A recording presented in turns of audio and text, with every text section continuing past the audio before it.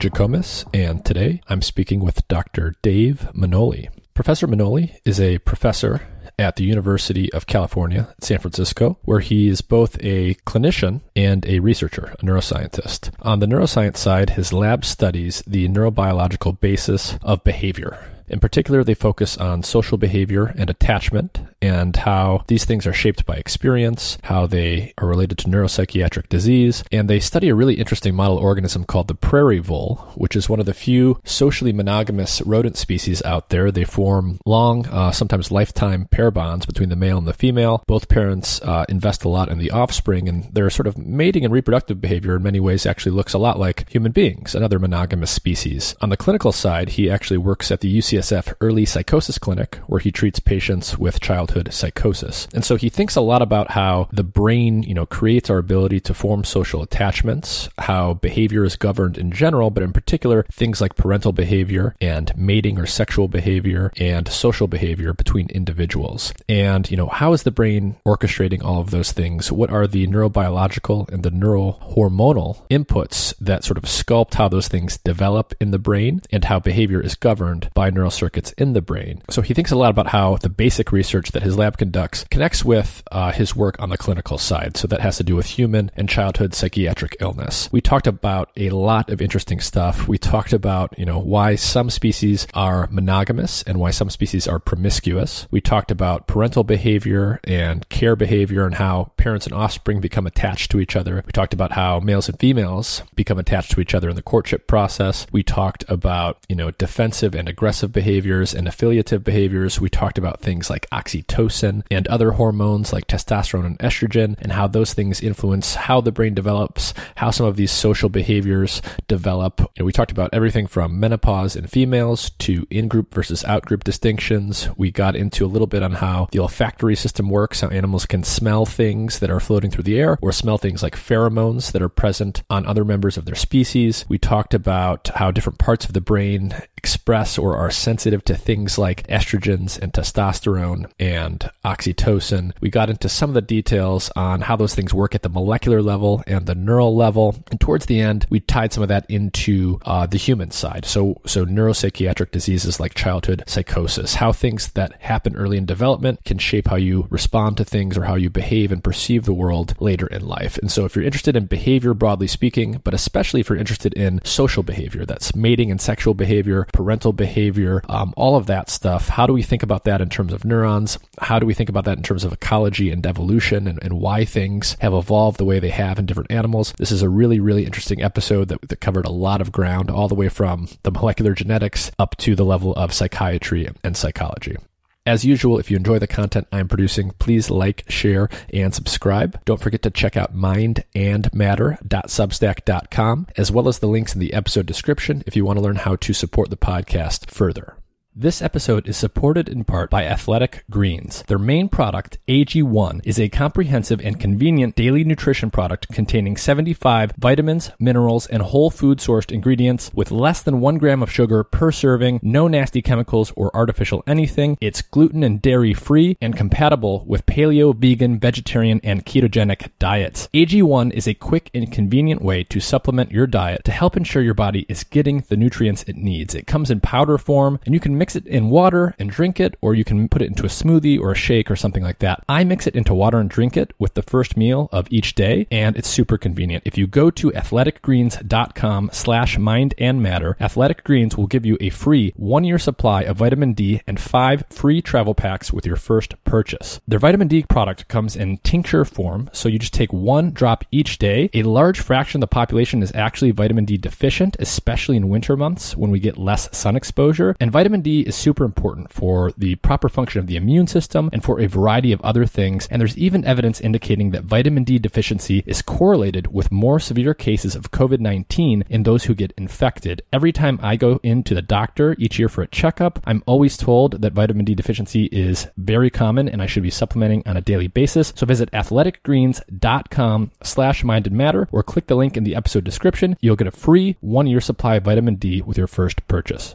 Hey everyone, I want to take a minute to tell you about a product I use called Everyday Dose. They have created excellent coffee and matcha products with functional mushrooms and other supplements and less caffeine than traditional coffee or matcha products. I actually reached out to them because I've been using their product for about a year or so, and listeners often ask me about my daily and weekly diet habits. They make a really good mushroom-based coffee alternative. It contains micronutrients with antioxidant and anti-inflammatory properties, as well as collagen protein to help support healthier skin, nails, hair, and joints, and the amino acid L-theanine from tea leaves. Each cup has just about 39 milligrams of caffeine. That helps eliminate the caffeine crash that can come if you drink regular coffee, which has much higher caffeine levels. And they use a unique cold extraction process that results in lower acidity than normal coffee. And the caffeine microdose makes it suitable even for someone who doesn't normally drink coffee. This mushroom-based product is made using a double extraction from 100% mushroom fruiting bodies like lion's mane and chaga to maximize the extraction of micronutrients like beta-glucans, triterpenes, and sterols. Other brands don't typically do this, making Everyday Dose one of the highest quality products of its kind. It's gluten, dairy, and nut-free. There's no added sugar. It's paleo and keto friendly and made with kosher ingredients. There are no grains or fillers, and it is lab tested to ensure quality. I really like the taste of Everyday Dose compared to black coffee and other mushroom coffees, and they have a mushroom matcha product loaded with functional mushrooms and collagen proteins. So if you like green tea matcha, you'll probably like that product too. If you're interested in a healthy coffee alternative, I highly recommend giving Everyday Dose a try. Check out the link in the episode description or visit everydaydose.com to learn more. If you go there, you can find special offers that they have for getting a free frother and free travel pack of on-the-go doses with your purchase. And with that, here's my conversation with Dr. Dave Manoli.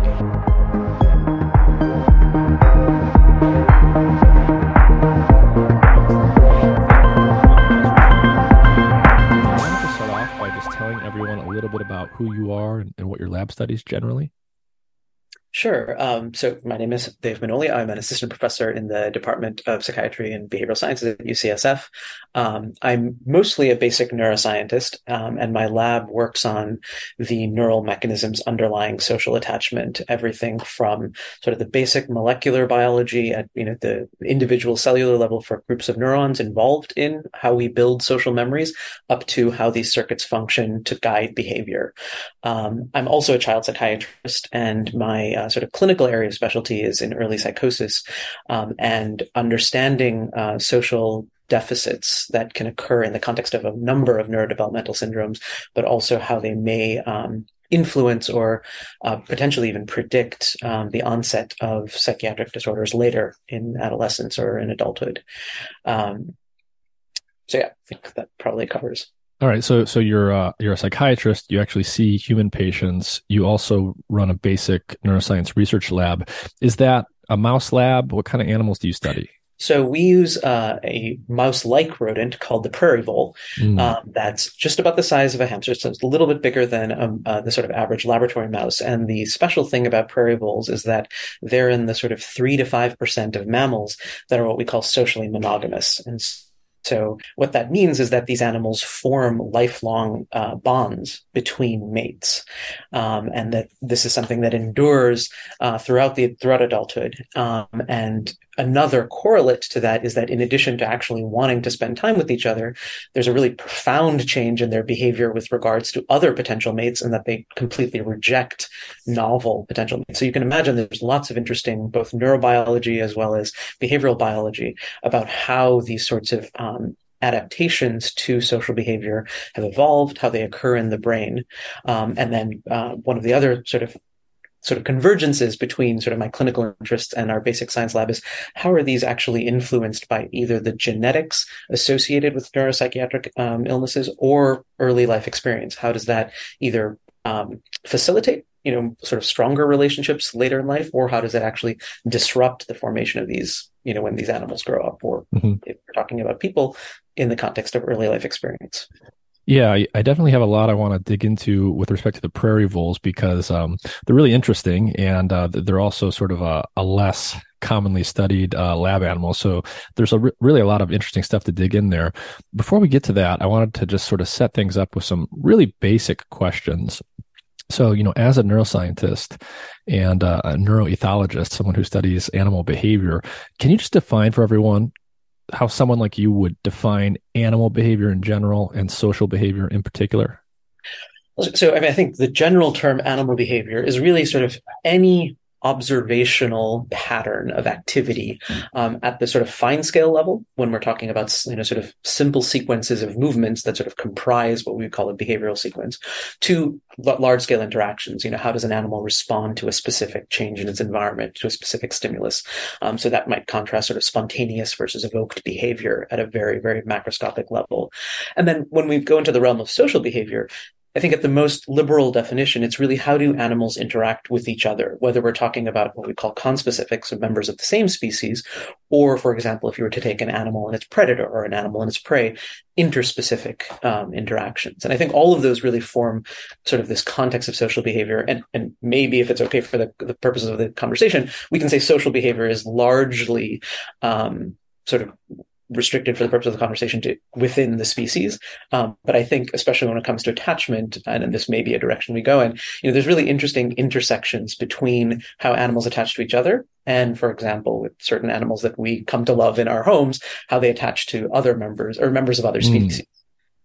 Yeah, no, I can relate to that. I'm actually at my grandma's house right now, and and so there's a new puppy here, and so we all know how that goes. You went where I was going, right? Yeah. Well, you actually wrote, I think you wrote like a news and views for a recent study, and you were talking about like the context dependence of behavior. Our behavioral tendencies change throughout our lifespan. There's developmental processes that go on when certain things happen to us. We go through puberty, or we have babies, or whatever. Our behavior patterns can change. And I think you actually used the example of female elephants to sort of talk about how behavior can really change in quite dramatic ways depending on the external and the internal context of the animal. Could you maybe talk about the elephant example a little bit, just to get people thinking about how behavior changes across the lifespan and in different contexts? So, I mean, I think that, really that sort of reflects sort of how hormonal states, for example, or different external stimuli change the state of the animal. And so you can imagine that if we're talking about sort of a fear response, you're going to have a very, very different set of behaviors in the same context than if you're talking about, for example, the display of aggression in the context of territoriality. Or if we're talking about nurturing behavior, right? If we're talking about a mother nurturing its young versus a mother defending its young against a threat, right? And so in the context of each of those sort of defensive behaviors, you're actually sort of seeing similar patterns of behaviors displayed in different ways and in different contexts that are really dependent upon the context of the animal, that's both sort of influenced by external stimuli, but sort of encoded from the internal state of the animal. And so like when we think about, everyone can think of examples in their lives of like when their behavior changes for like purely internal reasons, right? So you can imagine, we all have examples in our own lives where, we're in the same basic context at, time point A in our life. And then at time point B, we're in that context again.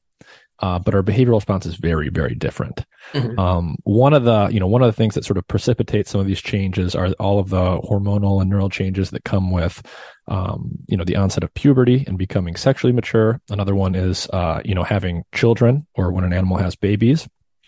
So how do we start to think about what's driving those changes? Things like, sex hormones and other factors that are circulating throughout the body, and how it is that they actually start to change behavior.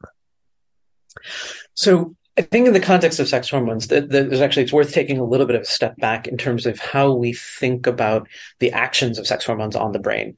So the general sort of model, especially when we're talking about mammals, for example, is what we call the sort of organization and activation model. And the organization part of it is very, very early on. And, for primates, it could be actually even intrauterine, probably also for some very, very small aspects of rodent development. But then very early on, you have hormones that differ, right, between males and females in different ways.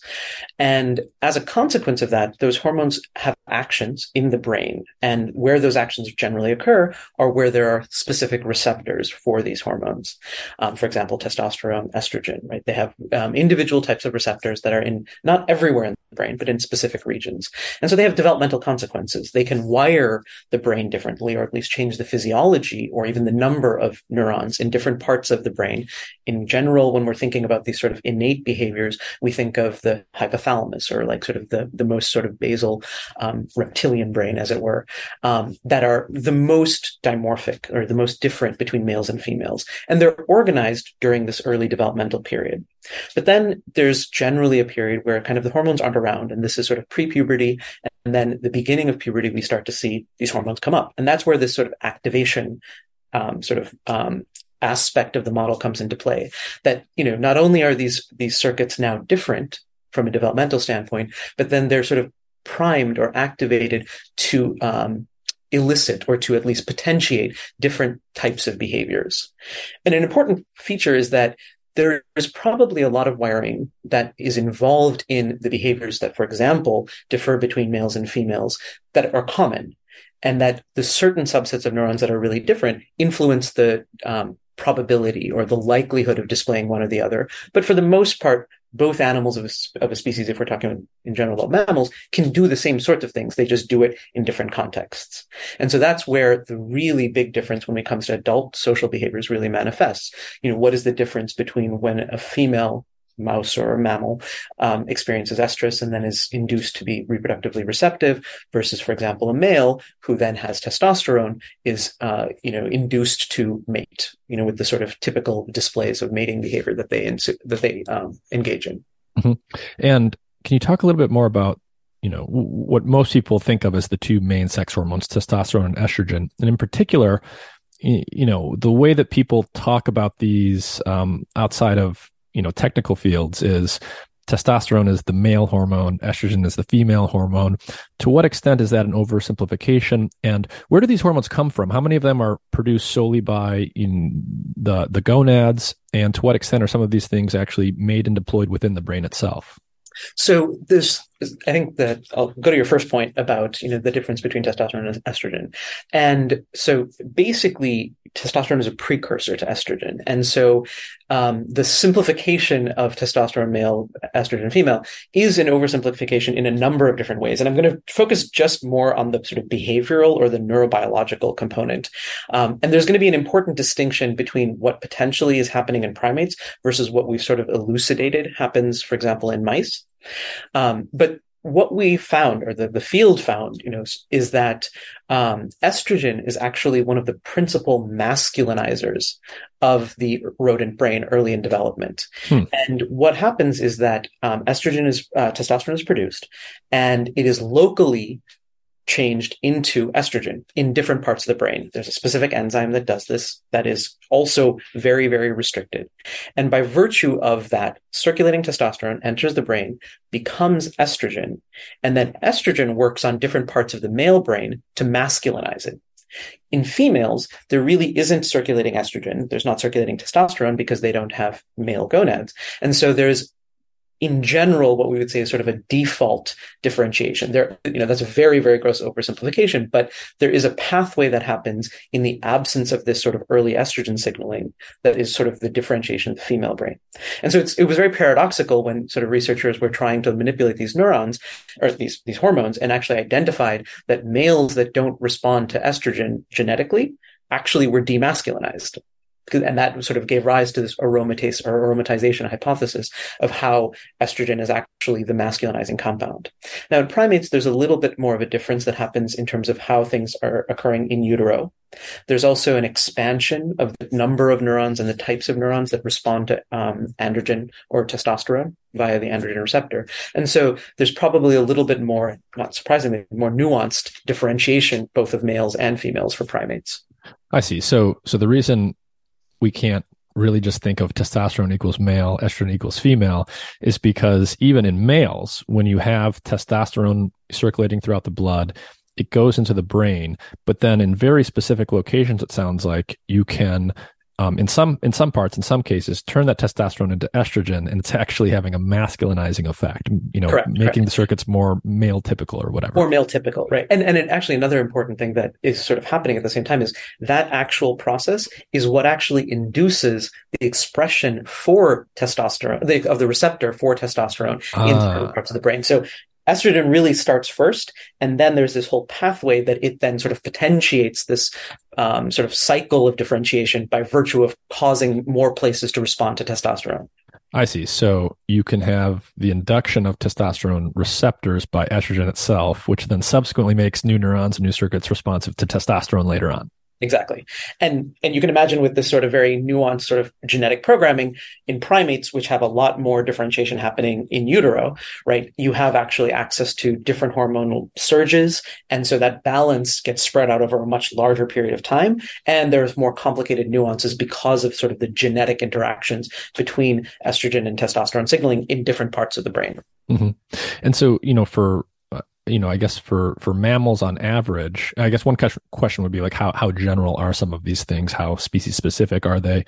The difference between males and females, one way to characterize that it sounds like is there's a different pattern of waxing and waning of the sex hormones at different phases of development. Is that how we can start to think about it?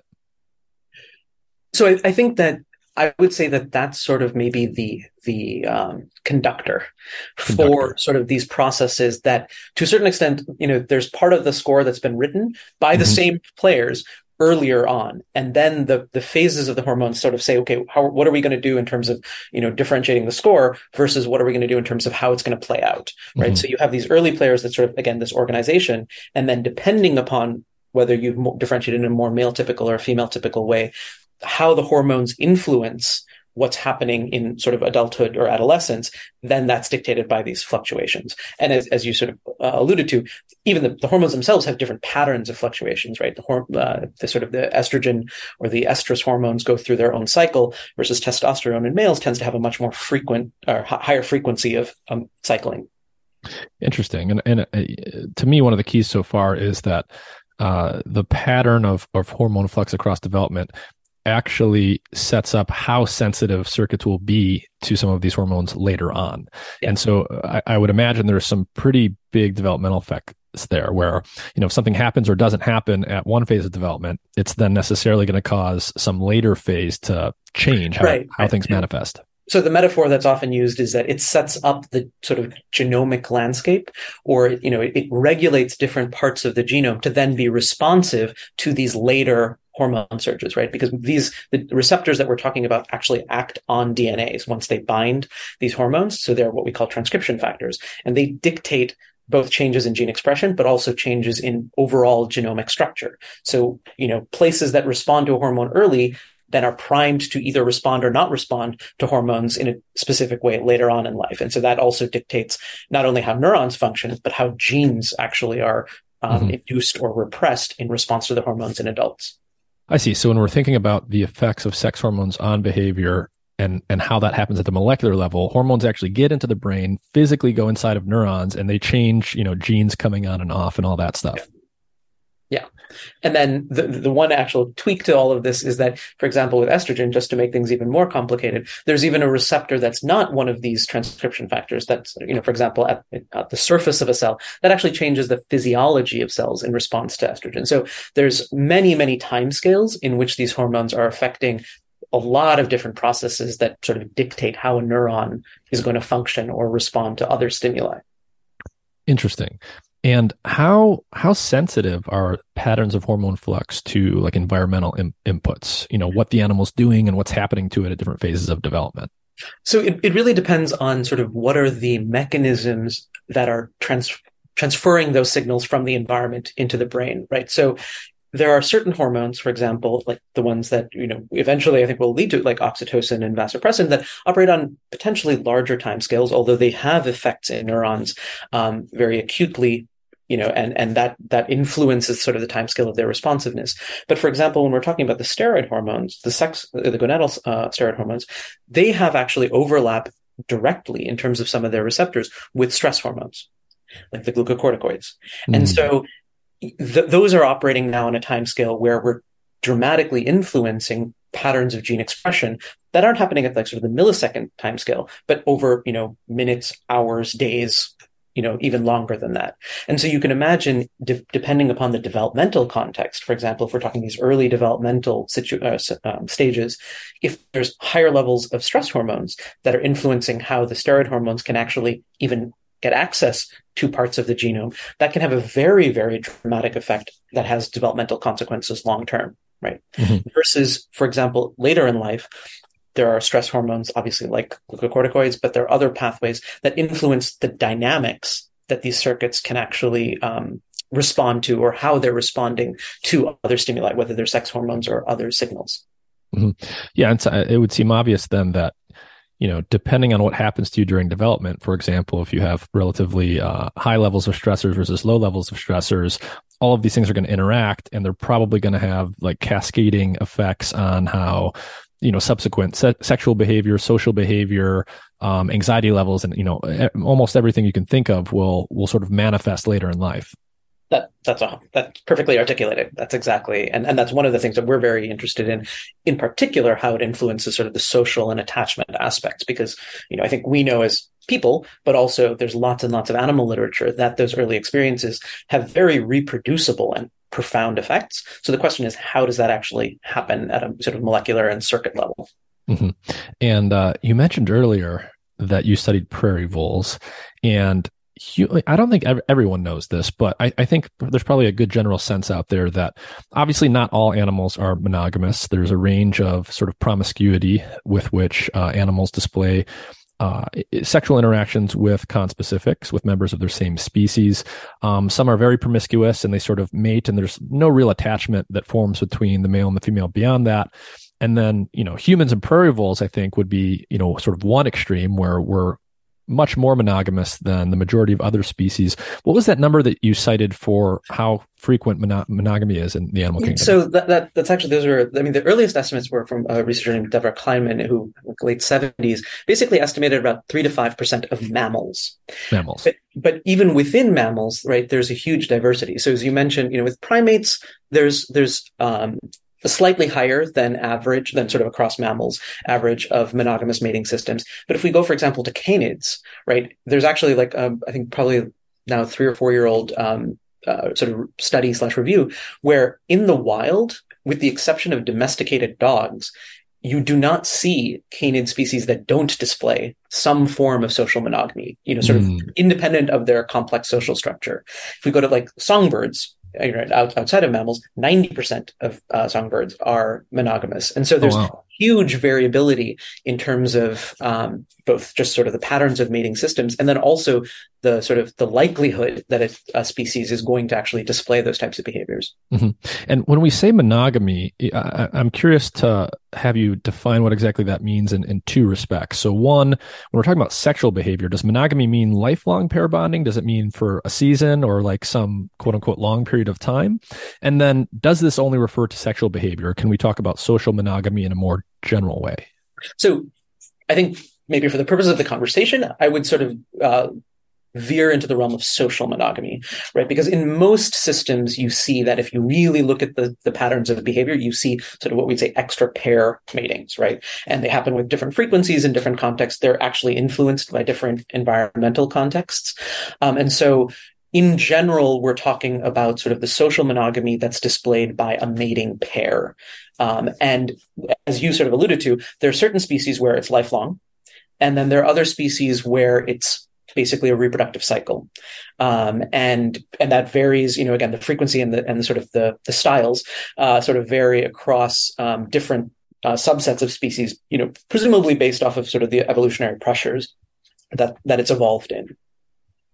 Yeah, I mean, that's actually an interesting question is, do we know anything about what some of those evolutionary drivers are? Like, why would some species, want to be monogamous and not others? Sure. So that's a great question. And I think it's maybe useful to kind of divide it, at least when we think about mammals, sort of rodents, or I would say primates and sort of what we call below primates, and then primates and above. And, canids and dogs, they're maybe a separate entity.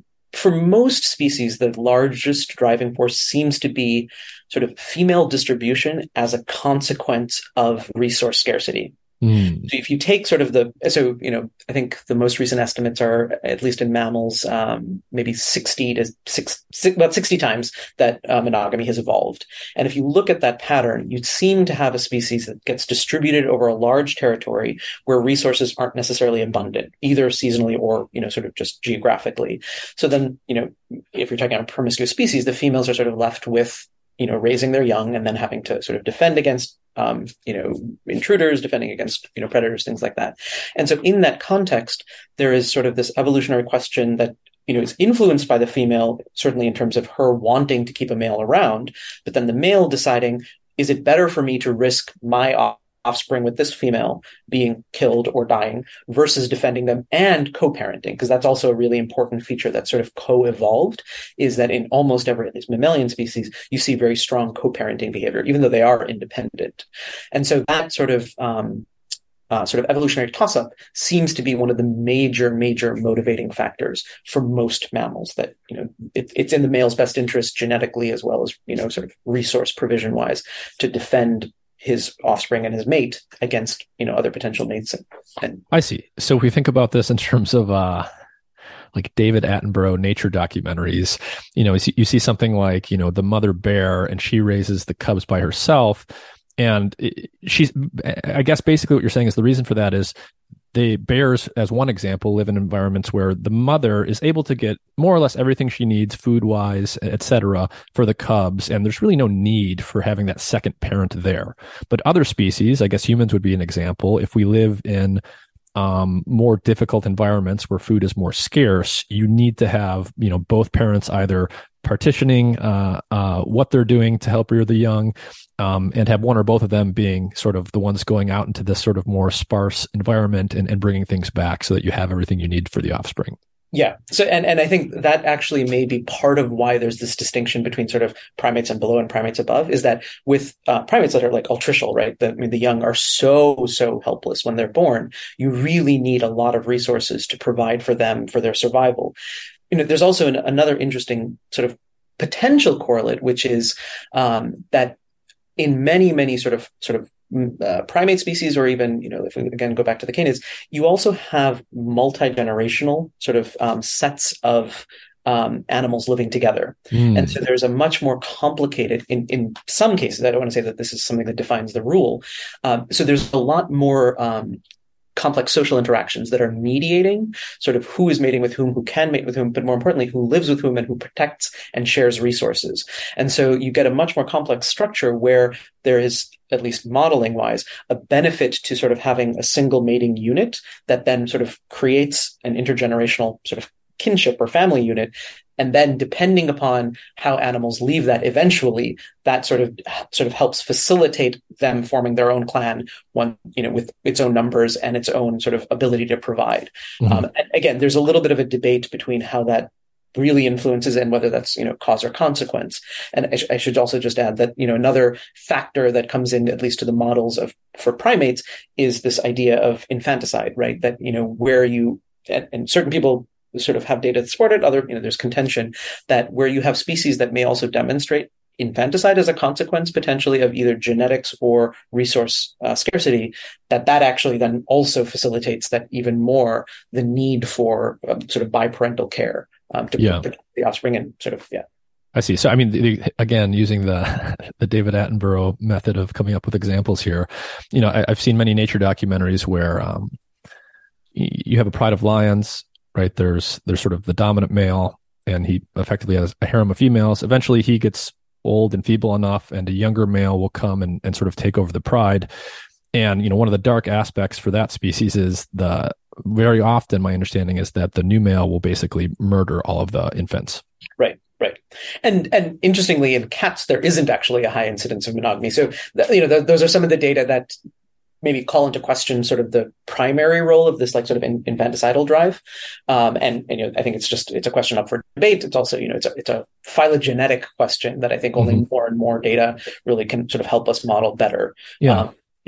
Is the extent to which a species is monogamous also influencing the extent to which they are sexually dimorphic, generally speaking? Because I can imagine that if you have, let's say humans, for example, and other primates, a truly helpless young baby that needs constant care, you really have to have at least one parent who's always going to be there. And then because they always need to be there, they might have different sort of attachment styles, different modes of defensive aggression. And the other parent might have to be more exploratory, have to be more risk taking and sort of go out into the world and do different things. Is there a relationship there? So there is, and actually, so you're bringing up, I think, a really cool part, which is the behavioral dimorphism. But then another interesting thing that many species, whether we're talking about mammals or not, are very sexually dimorphic anatomically, right? Like obviously the peacock being one of the best examples, right? That and there's all sorts of sexual selection theory that is behind, or sort of models why you see such blatant differentiation in terms of sexual competition, but one of the interesting features, both anatomically as well as behaviorally, is that when species have evolved to become monogamous, they actually become less dimorphic anatomically. And then, as you were alluding to, for example, from the context of parental behavior, that includes behaviorally. And so one of the models that might come up with is that you're actually looking at sort of a de-differentiation from a sex different standpoint of species as they evolve to become monogamous. And one of the things that actually our work is actually showing is that doesn't seem to be the case, because when you actually start to look at or manipulate the factors that are facilitating monogamy, you actually see sort of the behaviors almost sort of collapse back to more dimorphic behaviors. So that the brain at least has evolved on top of that sort of original dimorphism to converge onto behavioral circuits, for example, for parental behavior, that even though paternal behavior and maternal behavior, obviously in the absence of, with the exception of nursing, look the same, they're actually coming at it from slightly different strategies, at least genetically and presumably neurally as well. Interesting. And I guess that would fit with what I know to be true for humans, which is that if compared to other great apes, we tend to be more monogamous, and we're actually, even though we are sexually dimorphic anatomically and behaviorally, we are less so than gorillas and chimps and so forth. Exactly.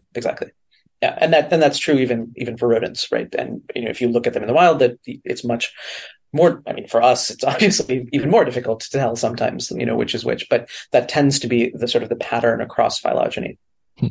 And so, we're thinking of all these interesting questions. A lot of them have to do with primates and humans. People are, naturally interested in humans because that's what we are. But of course, you can't really experimentally study humans in very much detail. It's very difficult and time consuming to do this. But there are other species that happen to be the ones that you work on where some of these questions can be tackled in a more experimentally rigorous way.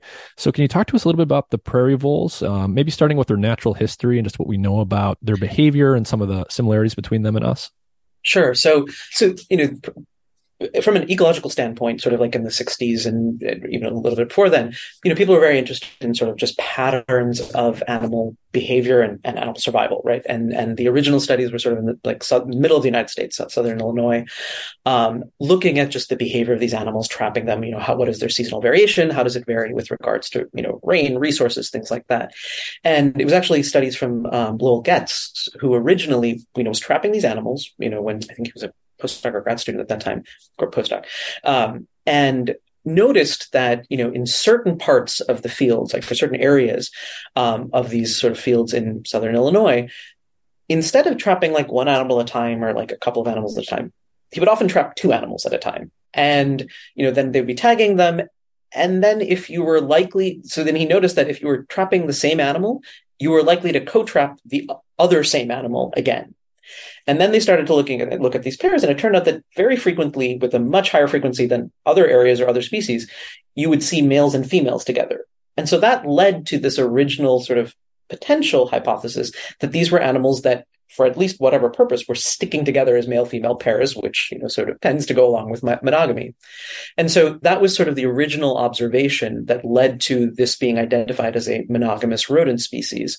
And then very soon thereafter, thinking about the sort of now underlying endocrine and neural mechanisms, a researcher named Sue Carter sort of postulated based off of, and she's actually in interviews even said, based off her experience as a mother, one of the most profound sort of hormones that we knew was implicated in maternal bonding was this hormone oxytocin. And that's sort of what gave rise to this entire field of thinking about what is the neuroendocrine regulation of what ended up being monogamous mating strategies. But that's sort of where it first came from, these original ecological observations, long before even we knew that there were hormonal players, let alone what they might be.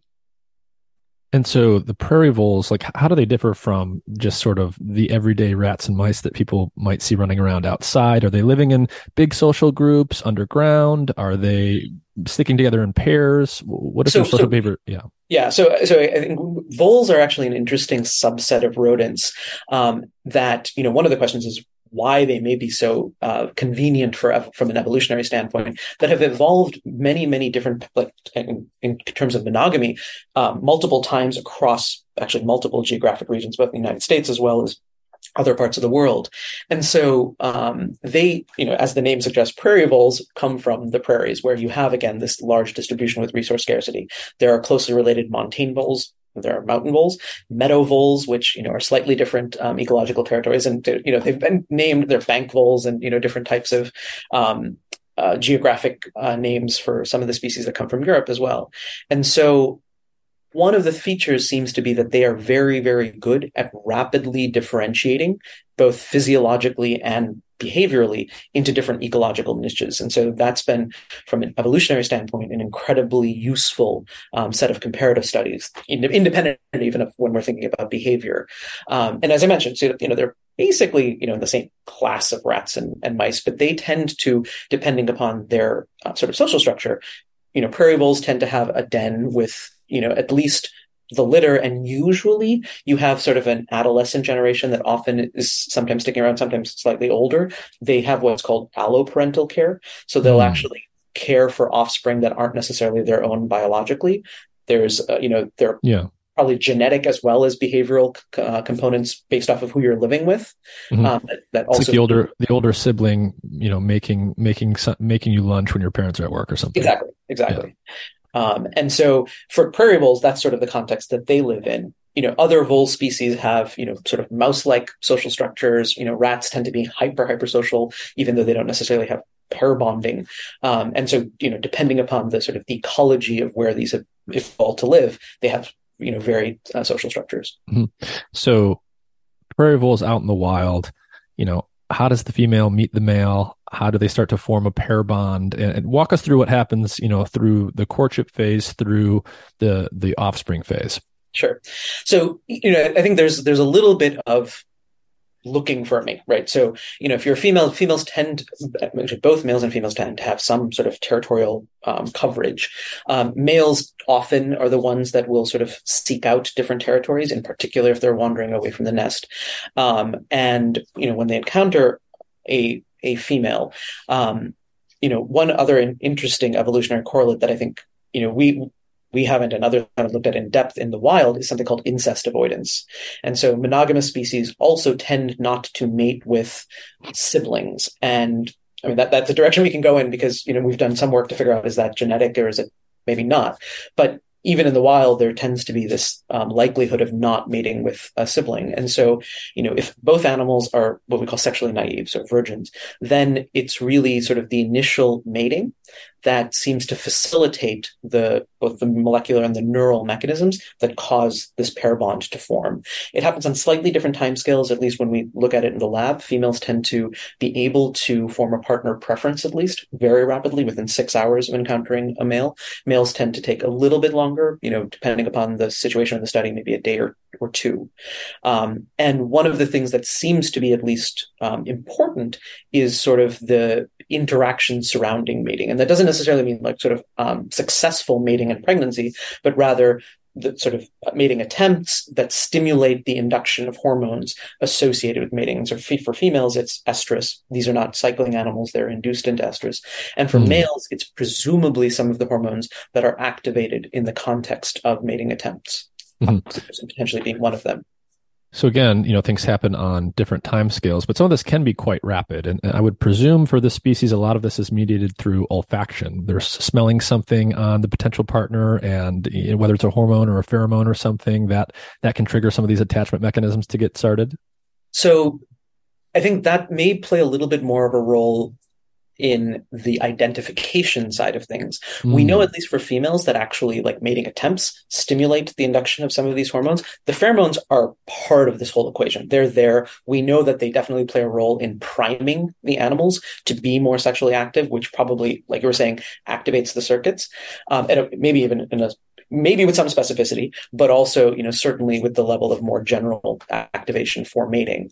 And then as the animals spend more time with each other, investigate each other, and pheromones in particulars, right? So most mammals, other than humans, use sort of two different types of smell. They use olfaction, which is what we are used to, smelling things in the air. But then there's also pheromones, which are not necessarily volatile. And so they're the direct interactions with, whether it's tears or whether it's, at the animal's bottom, there are pheromones that are specific to these regions that are male and female specific that also probably mediate, at least in large part, how they identify individuals. And so now we're getting into the sort of the neurobiology of attachment, which is how do I know that this male or this female is different from basically every other male or female?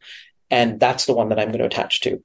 And some of the work that we're actually doing is suggesting that it may not only be olfaction or chemosensation, that there might be other sensory modalities that they're using, and maybe even one sex versus the other, to identify who's my mate versus who's not. Interesting.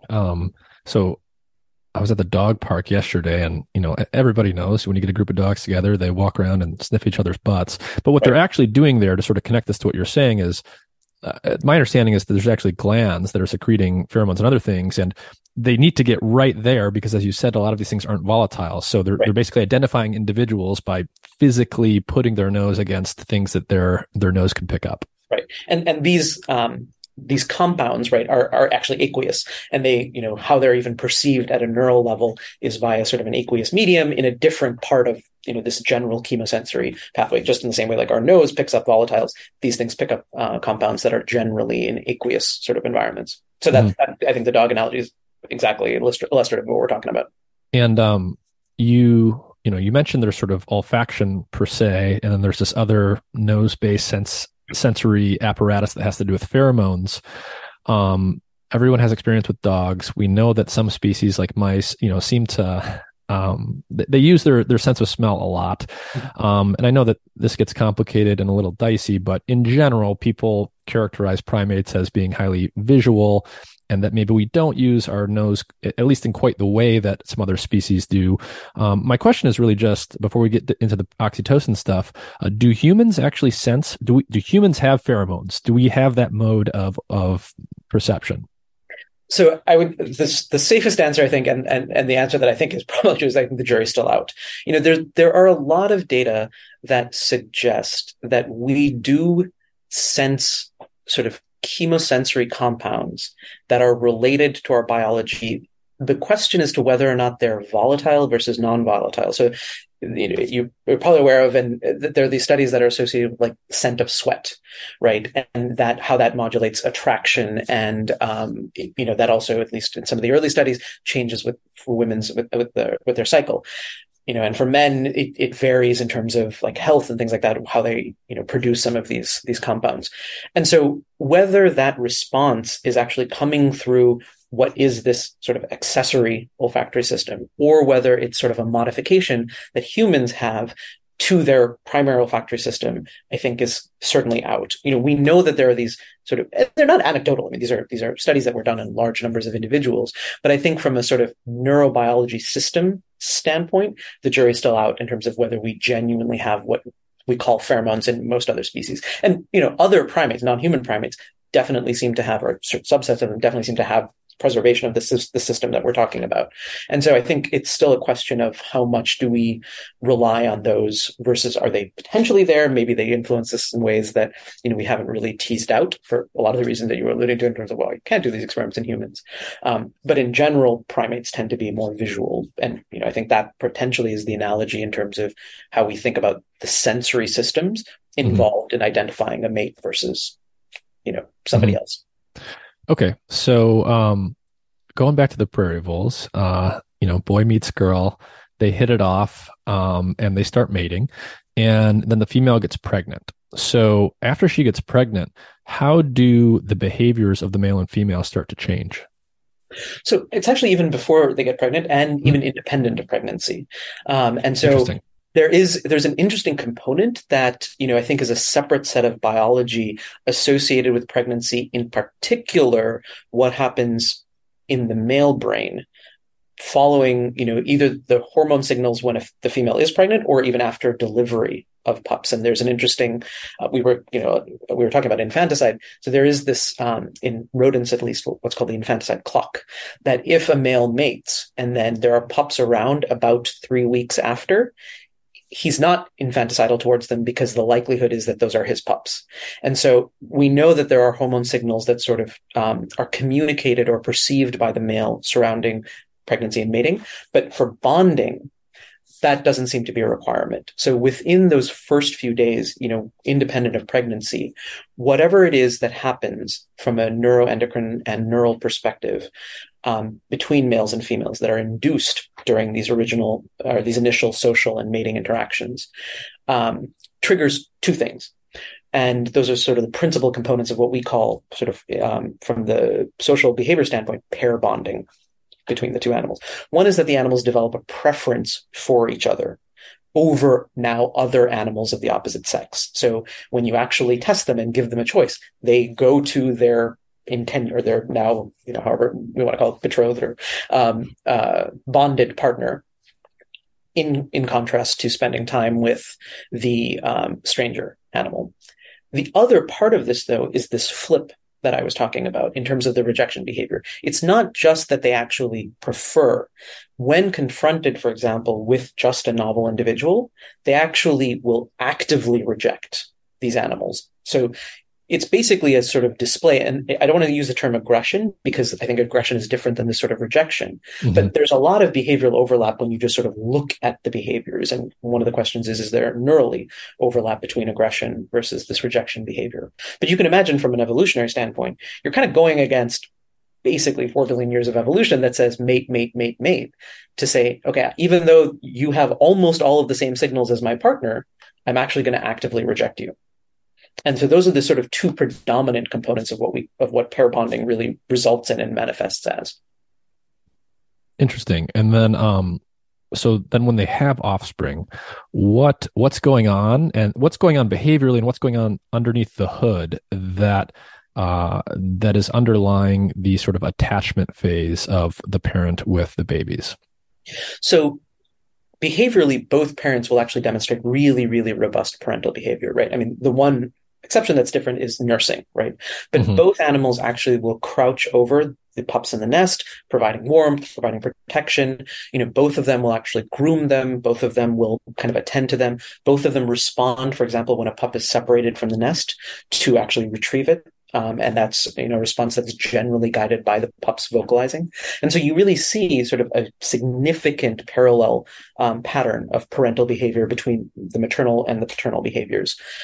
What's happening under the hood is a really good question. And that's actually one of the questions that we're interested in pursuing is how does, in the context of this pair bonding, how do we get the demonstration of these behaviors, in particular in males, right? Maternal behavior is sort of generally expressed across mammals, with varying levels of sort of fidelity in terms of when and how robust mothers display these behaviors. But paternal parental behavior is pretty much an exception, unless we're talking about biparental care. And so, as I was talking about whether or not this is coevolution onto kind of a common final pathway, or in some way, shape, or form, these circuits, which maybe existed in males but weren't necessarily active, have now been co-opted by these signals by mm-hmm. virtue of this bonding circuitry molecularly and neurally. That's an open question. I see. So both parents take care of the young. They do the same types of behaviors. It could be that there's sort of a shared set of neural mechanisms underlying both, or it could be that sort of the male brain and the female brain have done it in different ways. Right. Interesting. So how long does it take for the young to grow up? And what are when do things like oxytocin come into the picture, and what exactly are they doing? Oof, that's okay. Very big question. So, I think the question of when oxytocin comes into play varies on what behaviors we're talking about. And so, we know from many, many, many different species that oxytocin is involved in parental and pup sort of attachment, in particular maternal attachment. But, certainly we would argue that it's probably also playing a very, very, very large role, and pharmacology supports that for paternal attachment as well. And so then, these animals basically are they grow up for 3 weeks, at which point, at least in the laboratory, we can then basically what we call wean them. So they're then basically self-sufficient. They can eat on their own. They, can sort of take care of themselves. They are social species. And so this is another interesting question, is that if you actually isolate them from siblings, there are different developmental consequences. And so that the period of adolescence, which kind of goes from about, 3 to, let's say 4, 5, or maybe 6, 7 weeks, depending upon the situation, laboratory, or, sort of the context, is a period in which these animals actually form peer attachments that can be even between members of the same sex, or interestingly, actually between sort of siblings, whether they're actually genetic or non-genetic. So if you raise these animals together, they'll form attachments to each other. And that intersex attachment actually has a potential role for what we were talking about in terms of incest avoidance. That it may not matter whether you're genetically related, but if you grow up together, you become familiar and attached to each other, but then that sort of leads to you not necessarily wanting to mate with each other. I see. So there's probably some kind of fingerprint, whether it's olfaction-based or something, and it's not necessarily just to do with your genes. And there's something that's in-group versus out-group distinction, basically.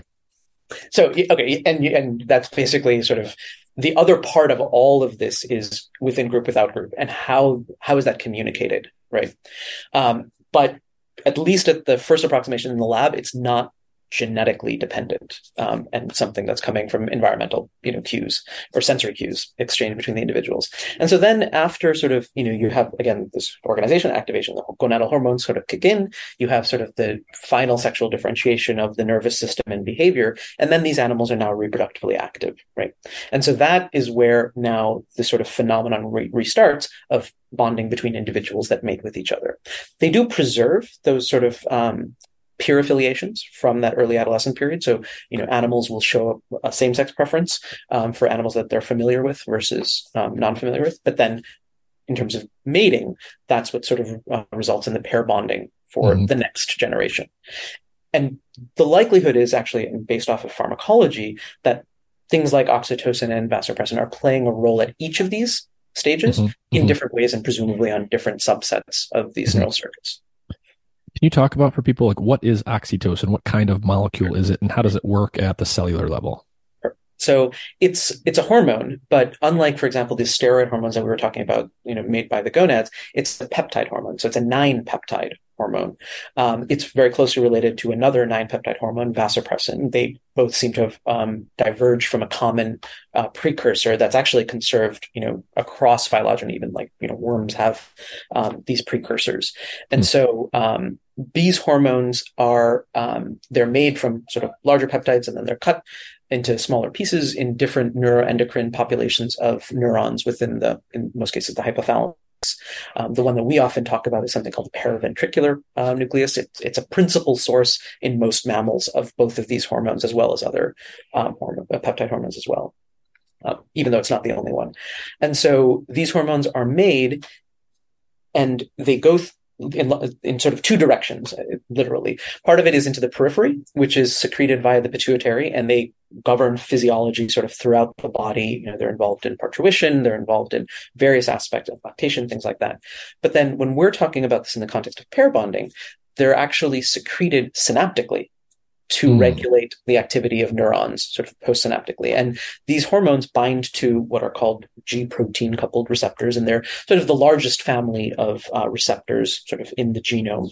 And by virtue of binding of these peptides to these receptors, there are intracellular processes, like molecular events that happen, enzymatic events that change the levels of certain molecules that influence both how a cell, or a neuron in this case, can respond to other signals, as well as the baseline physiology of those cells. Interesting. Okay, so these things are peptide hormones. So they're basically small proteins. And part of what they do, at least, is to basically act, at least in certain cases, like a neurotransmitter. Right, exactly. And they fall into this category of neurotransmitters called neuromodulators. And so, right, they're often sort of coupled with some of the more direct excitation versus inhibition neurotransmitters to really sort of influence how the signaling is actually happening at a synaptic level. And so I imagine that you guys and others have done experiments, with the prairie voles, probably with other species as well, where you're sort of adding more oxytocin at, some time when it's not supposed to be surging, or you're taking away at a time when it is. So how do some of these attachment and parental and other behaviors change in response to, adding more oxytocin or taking it away and things like this? So that was sort of the foundational aspect of the field is, based on those original observations that Sue Carter made about the fact that it seems to play a role, people started to manipulate. The other part of this is actually people also started to compare, and that's a different direction that I'll talk about in a second.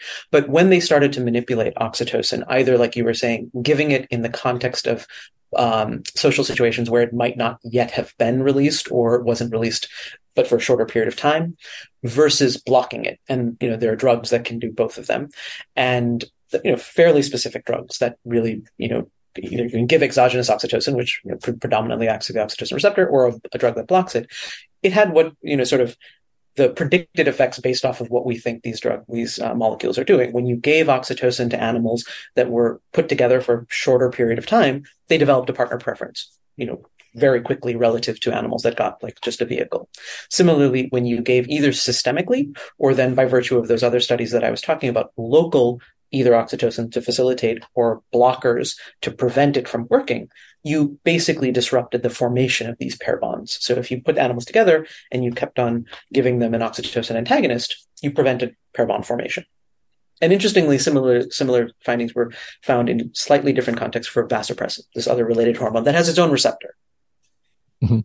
And so what happens when you take away oxytocin or the ability of the body to respond to it? Depends who you ask in terms of the animal and the species. And so that was the experiment that we did is, if it's okay, I'm going to kind of take a little bit of a side note and talk about the receptor distribution and kind of why the receptor question is actually a really important one too. Okay, perfect. So like where the receptor is in the brain. Exactly. And so because, people were really hypothesizing that oxytocin and then vasopressin were playing a really big role in these behaviors, they looked to see, okay, are these genes different? Are the neurons that make them really different between a monogamous vole species like a prairie vole versus a promiscuous species, let's say a meadow vole or a montane vole? And when you look at the peptides, there are very subtle differences, but there really aren't major differences. But as you were speaking to, peptides act on receptors. And so by virtue of, the hormones having very large regions where they project to, they then looked at where are the receptors for oxytocin or vasopressin in a monogamous versus a promiscuous species. And that's what sort of blew up in the field, was that if you look at a monogamous species and multiple monogamous rodent species, for example, you see that the oxytocin receptor or the vasopressin receptor are reproducibly in different parts of the brain in monogamous species than in promiscuous species. Mm. And some of those parts of the brain are ones that you can create pretty good models for their involvement in reinforcing different types of behaviors. So, for example, the nucleus accumbens, which is involved in reward reinforcement, also involved in sort of aversive reinforcement as well, expresses or has a lot of oxytocin binding in a monogamous species. So just to really simplify that, the way I guess a cartoon way of thinking about that would be, so nucleus accumbens, people usually think about dopamine, they think about drug addiction. People get addicted to their kids. Parents, it's as if you're addicted to your offspring. Is that, how you would start to think about why you might have an oxytocin receptor there? Sure. And that's exactly how, and that's sort of the model that it's, you have to reinforce these behaviors in order to make, facilitate them for being beneficial to the animal, or for the animal to actually want to engage in them, I should say. I mean, the benefit is the evolutionary side of things. And, all of the associated circuits, parts of the prefrontal cortex, right?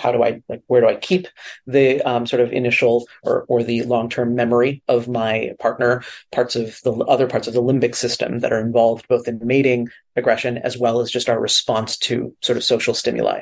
So there was this really, really profound difference in terms of where it appeared oxytocin and vasopressin were acting in a monogamous versus a promiscuous species.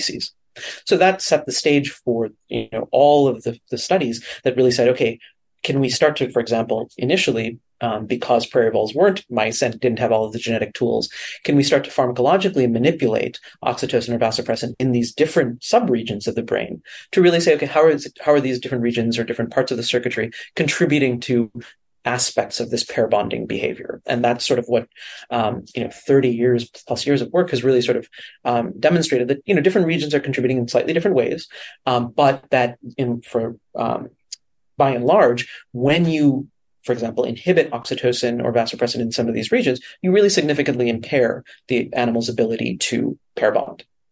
And so that led to the experiments that we have recently, or not recently, we've been working on this for quite some time, that we did, which was to bring molecular genetics to the prairie vole. And part of that is kind of motivated by my own sort of way of thinking about innate behavior. And that's, I come from this molecular genetic perspective, thinking about using the genetics of a species to really identify the neurons that are involved in innate social behaviors, right? And so, again, because the receptor is in these different places, it points you to the different parts of the brain that might be involved in social attachment. Mm-hmm. But prairie voles weren't mice. They didn't have the decades of molecular genetics and cellular biology and embryology that sort of has allowed us to really develop tons and tons of tools in mice and sort of other quote unquote model organisms. There were species that really was, had a rich behavioral history, rich pharmacologic history, but we didn't have the ability to genetically manipulate them. So we developed those tools using CRISPR-Cas9 eventually, and there was a precursor to that of about 5 or 6 years that we can or don't need to go into. But we used CRISPR technology to, in this case, knock out the oxytocin receptor for 2 reasons. One was just as a proof of principle that we could genetically manipulate things in a prairie vole and then really start to do sort of the next level of molecular genetics and neurobiology in the species to really get at the circuits and genes involved in pair bonding. And then also, to sort of just ask the question, which we expected a very specific answer, that, what is the genetic requirement for oxytocin receptor signaling for pair bonding? With the idea being that it would have a pretty significant impact on the ability of these animals to form. I see. So before we get to the result there, so every expectation I think people would have is, we know oxytocin is important for some of these things. We know that the distribution of receptors in different parts of the brain is different between monogamous animals and non-monogamous animals. Obviously, you would imagine that if you get rid of the oxytocin receptor, something major is going to happen. Before you describe that result, so you used CRISPR to get rid of this receptor in prairie voles. Did you just knock it out completely everywhere, or did you do it for certain brain regions, or both? So the first experiment that we did was to knock it out everywhere. And so we made what's called a knockout animal. And that again, from the proof of principle standpoint, is the sort of the principal technology that allows us to develop all of these tools in mice from a transgenic perspective, right? So you can use things like viruses to manipulate genes in certain ways, but at the end of the day, you need to make different forms of different genes, different alleles, right? Either to conditionally manipulate them, like you were saying, in different parts of the brain, or to build tools to label neurons by virtue of the genes that they express. And that's sort of what's led to the revolution in molecular and circuit neuroscience in mice, is because we can define circuits based off of the genes that they express, define populations of neurons based off of the genes they express, and then manipulate them using the sort of intersection of these two types of technologies.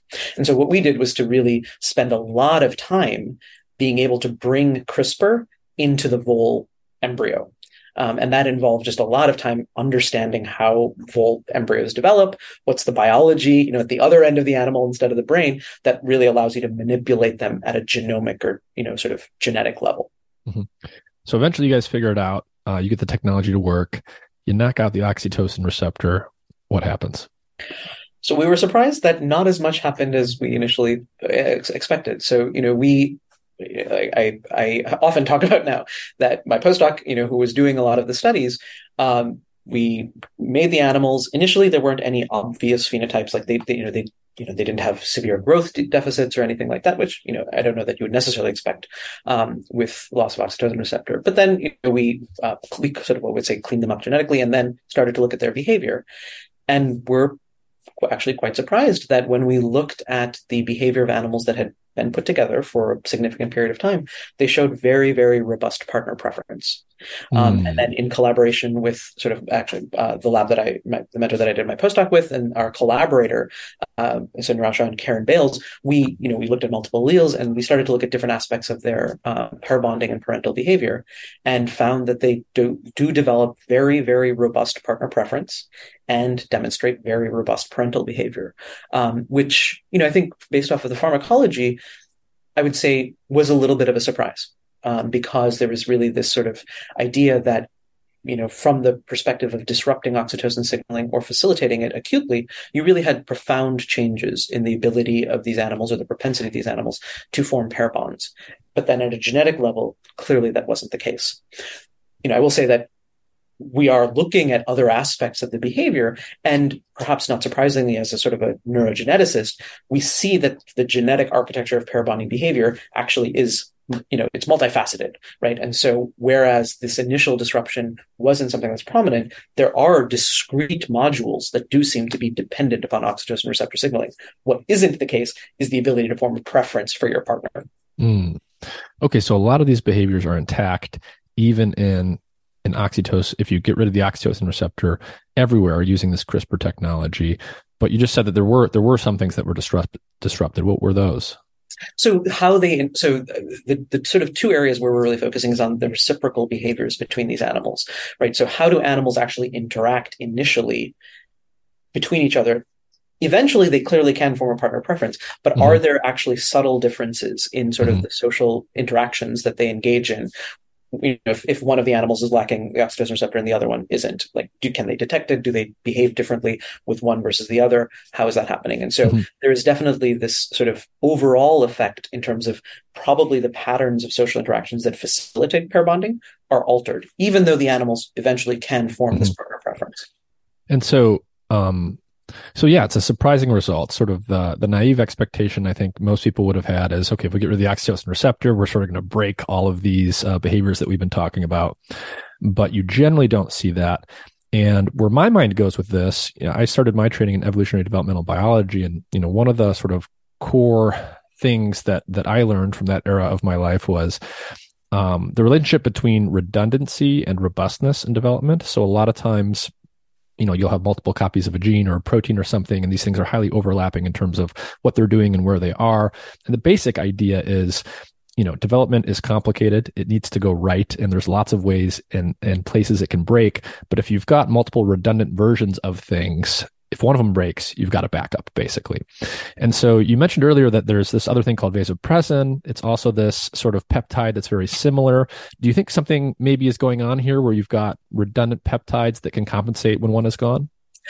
So there's sort of two questions there. And one is sort of the redundancy from the peptide perspective, but then this is actually also talking about the receptor.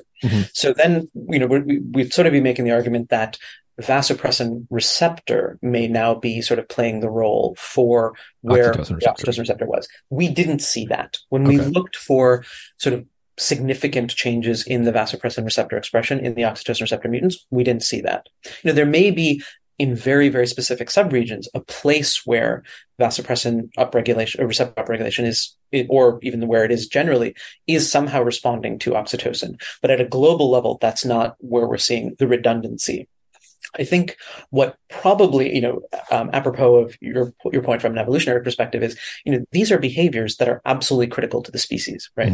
And so there is a fundamental difference between disrupting a neuromodulator in an otherwise wild-type animal that's developed with all of the neural and developmental homeostasis that allows it to be a functioning wild-type animal, and then you come in and you dramatically alter the function of these circuits, versus, as you were suggesting, when you don't have the gene itself from the get-go, there are redundant or compensatory mechanisms. And, that's an open question, is one of the things we're looking at is what are the changes in gene expression that happen plus or minus the oxytocin receptor that compensate for the absence of oxytocin receptor signaling. And, again, I say that we were surprised, but, I think if we take a step back from an evolutionary perspective, you're not going to have a single point of failure, right? These animals have to have robust systems, or evolution would suggest that they need robust systems to really make sure that they can maintain themselves and propagate, right? And so it's not going to be that suddenly if a single signaling pathway is slightly disrupted, or in this case globally disrupted, that they can't still facilitate their reproduction.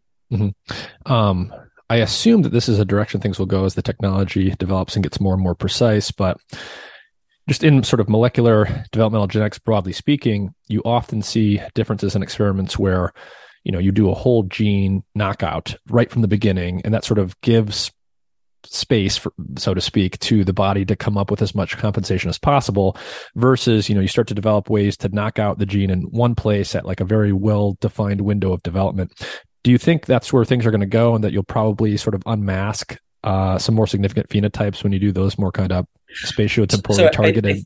Yes. So I think the short answer is yes. And that's certainly the direction that we would like to go in, is to be able to manipulate the neuron, or the receptor expression, after an animal has had the chance to develop, and see what are the effects, sort of with local distribution or even developmental. I mean, you could do it both ways, right? And, to your point about the more sort of both subtle phenotypes, but also more maybe profound effects is, there are other aspects, like I mentioned, this, the flip in rejection behavior, right? That seem to have more of the oxytocin receptor signaling seems to have more of a role there. And so I think both in terms of what the global knockout is really showing us is that there is this sort of circuit/genetic separation in terms of how these aspects of attachment behavior are being regulated.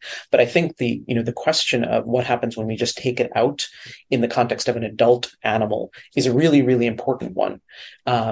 And also is these are all orthogonal in terms of really understanding what are these circuits doing, what are they responding to, and then both at a sort of global circuit level but also at a synaptic level, what is oxytocin receptor signaling doing in different subsets? Because even though the receptor is the same, there's only one receptor in the genome. It's going to have different effects depending upon the cell type that it's in, whether both molecularly within the cell, but also it's the same receptor that's doing the same thing, but it's going to have different consequences, but also different cell types. Like if you have it in an inhibitory neuron versus an excitatory neuron versus a serotonergic neuron, you can imagine all of these things will have very, very different readouts for behavior. So going back to behavior and the natural ecology of the prairie voles and trying to tie a couple things together. So we talked about earlier how sort of one theoretical reason to explain like why monogamy evolves in certain lineages has to do with resource scarcity, basically.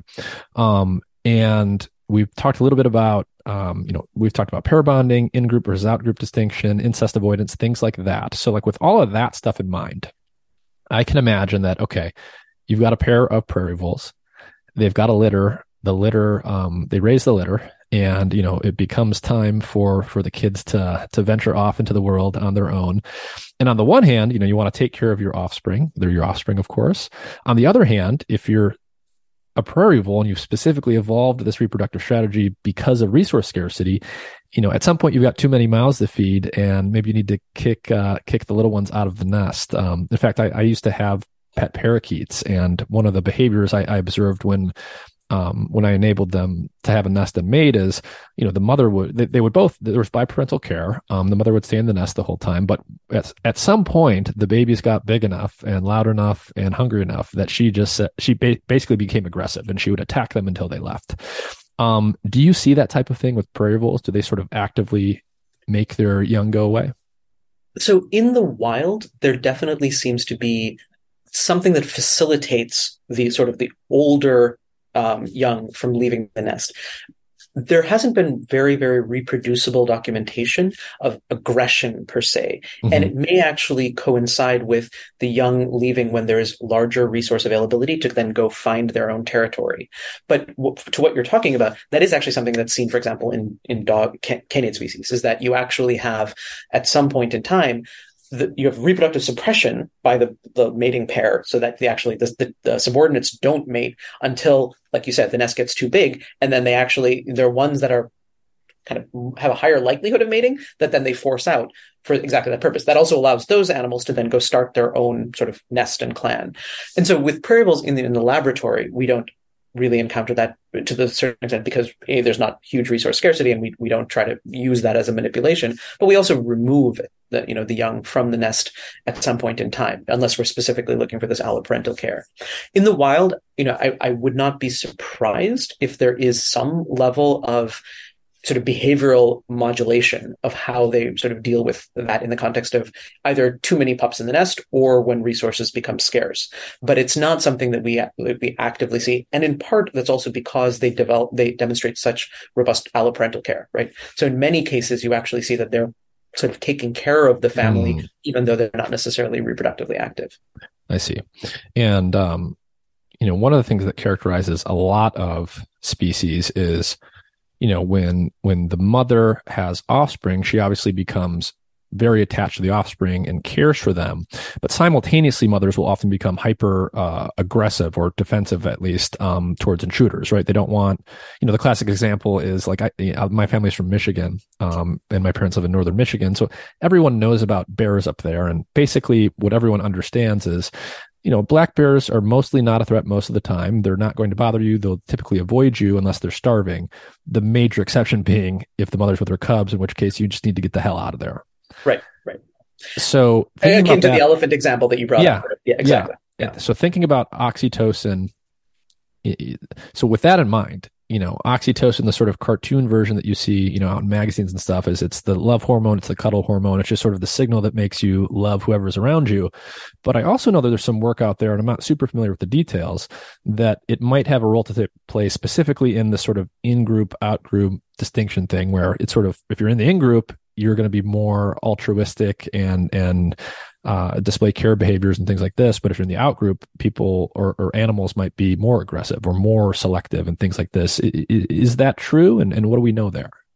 So that's certainly true. And, I think the example is, I think the closest example is maternal aggression, right? And the fact that, for example, the mother will defend against any intruder except for her partner, right? In terms of or I shouldn't say any intruder that isn't somebody that she is familiar with, right? So other offspring that are part of the clan are not somebody that she'll fight against, but a mother will very, very actively defend against any potential intruder, male or female, into the territory.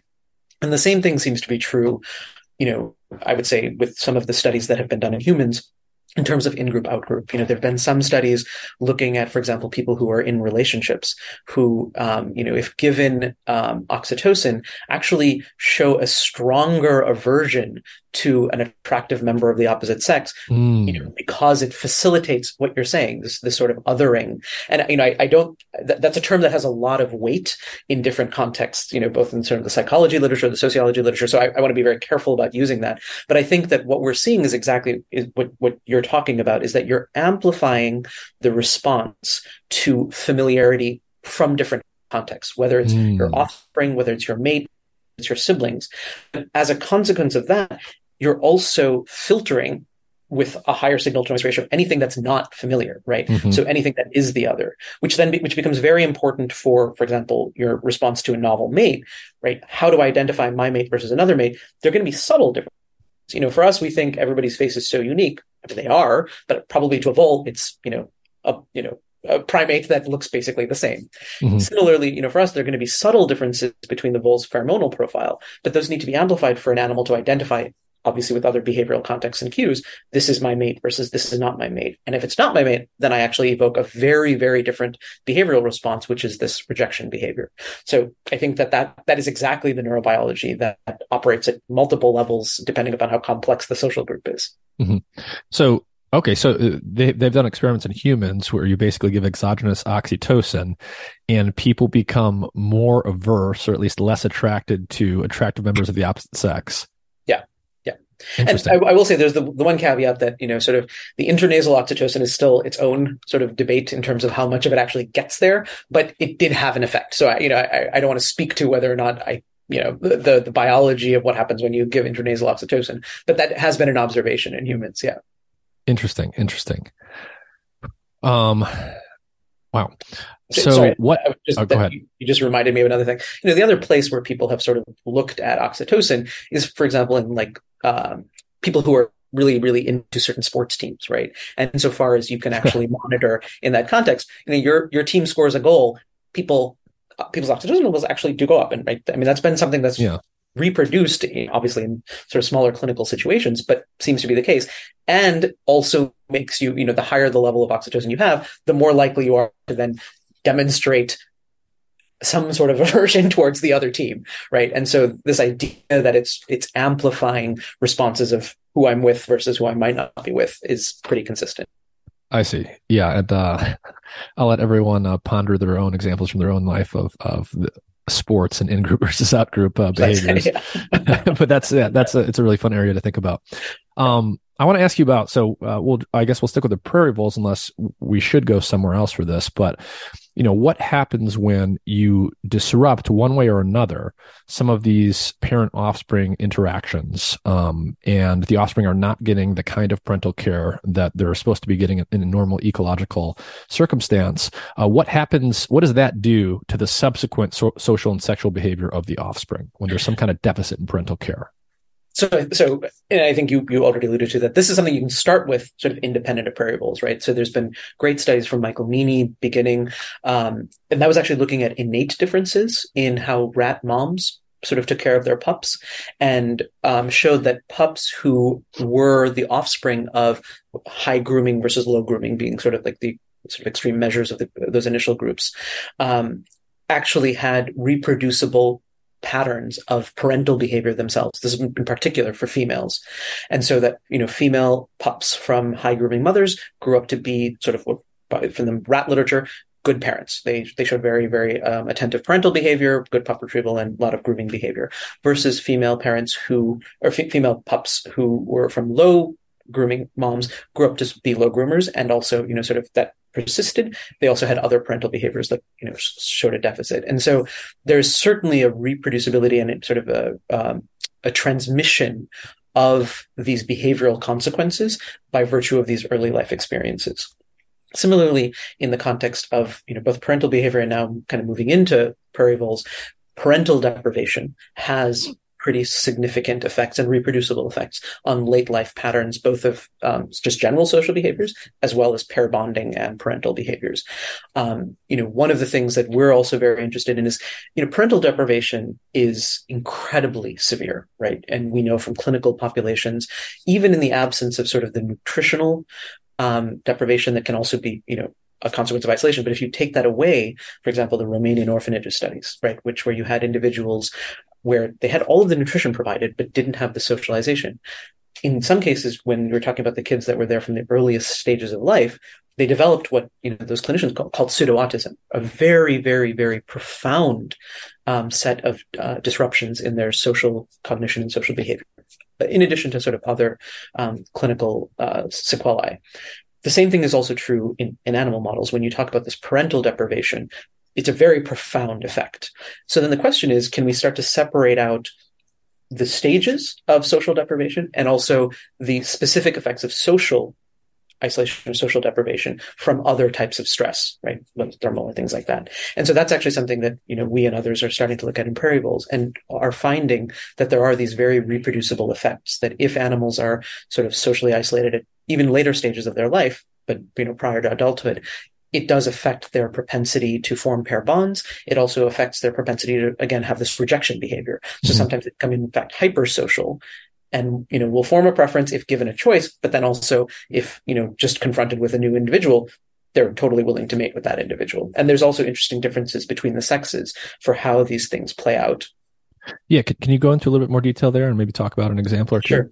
So, for example, if we take animals that, animals that are socially deprived early in adulthood, not necessarily complete parental deprivation, but periods of social isolation. Do you just mean sort of you're not allowing the parents to be there for some fraction of the time? Right. So you can do that, like sort of individual or periods of isolation, or sometimes what people have done is, very, very rigorously tried to say, okay, we're going to give them warmth, we're going to give them nutrition, but we're going to take away the social context, right? The actual parent, which again, how you measure the severity of the stress, I think is, that's its own question. And if you look at what happens to those animals, in some cases, what you see is that, for example, the females will form a pair bond, if again, given a choice, even though it's, the strength of that pair bond may be, depending on metrics, less severe. But then if you give them a novel male without their partner, they actually treat that as they would a novel animal, like not having been bonded. So they don't reject him. Exactly, exactly. And in some contexts, you see almost the opposite in males, that they sometimes become very asocial, or actually, depending upon the model or how you're testing it, they may be like more anxious. So they're not more pro-social, even in terms of the initial social interactions that lead to pair bonding. So they take longer. They have a less sort of robust pair bond. And then depending upon the context and the level of stress, sometimes you see the similar phenotype to females where they become hypersocial. Sometimes you actually see that they're even more rejecting that. So they have sort of this hyper attached, even though it's less social phenotype. I see. So in general, it seems to be that whether you're male or female, and the exact pattern will differ between the sexes, not having the parent there as much, being deprived of parental interaction, seems to push them to one end or the other of the distribution of normal prairie vole social behavior. Right. And that's consistent with the studies in rats where, when you had the females that were sort of raised by the low grooming moms, they not only were not necessarily the best moms, but they had much more frequent mating. So they would abandon their pups at an earlier time point in order to mate, and then mate and mate and mate. Interesting.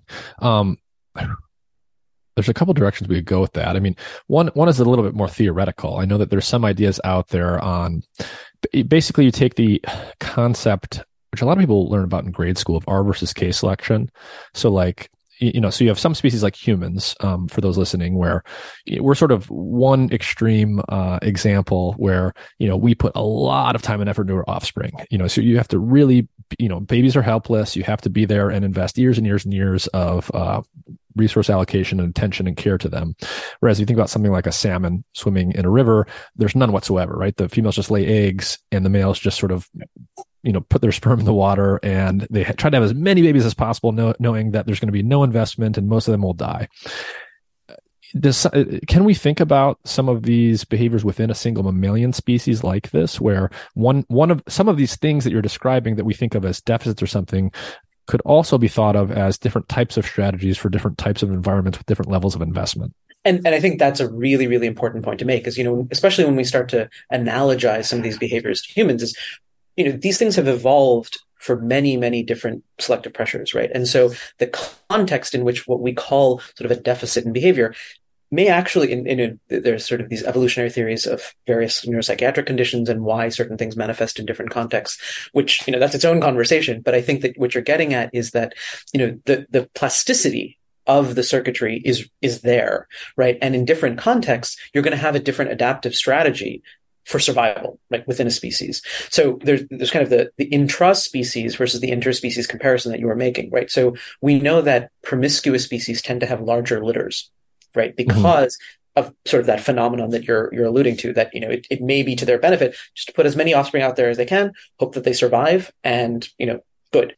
Versus a species where you have biparental care and you're investing inordinate amounts of resources into the offspring that you have. They actually have fewer offspring as a consequence of that. But in the context of either environmental or sort of social stresses, it may actually be very adaptive. For whatever reason, if, there's a couple more hawks in the area and your parents are, getting picked off, left and right, it may actually make more sense to sort of adapt a very different mating strategy in order to propagate your genome. Yeah. And, your work is really interesting because you're studying these prairie voles, this very interesting rodent species, and doing this basic research, but you're also a psychiatrist. And, on the one hand, you don't want to anthropomorphize too much when you're talking about rodents. You don't want to overgeneralize the findings from one species and one slice of the experimental field that you're in. On the other hand, there are some really interesting parallels between the prairie voles and the humans, and it's really hard not to think about how some of this applies to many, many human circumstances that probably come up as people are listening to what you're talking about. How do you start to use your basic research findings to think about human neuropsychiatric conditions and social deficits and things like that? So I think there's a couple of ways that I think about it. One is, certainly, actually, the very basic question is, what's the point of studying these behaviors? Even though we can sort of, anthropomorphize or make analogies at a behavioral level, is that really biologically useful, right? And that kind of goes to the point that, I mentioned that when we look at sort of monogamous rodent species, you see sort of convergence on oxytocin vasopressin, but that seems to be across sort of phylogeny, that when species have evolved or just even sort of diverged different social strategies, these peptides come up more, often, if not every time. And then when we start to look at mammals, whether or not it's more oxytocin, more vasopressin, or more, maybe even a different hormone, you see these conservations of kind of converging on brain regions, converging on molecular neuromodulatory pathways. So there's at least that prima facie sort of analogy that says, okay, there's some utility in terms of understanding the biology of how we are as a social species in an animal model where we can really understand their social biology. Then there's also the sort of the genetic and the sort of circuit aspect of it.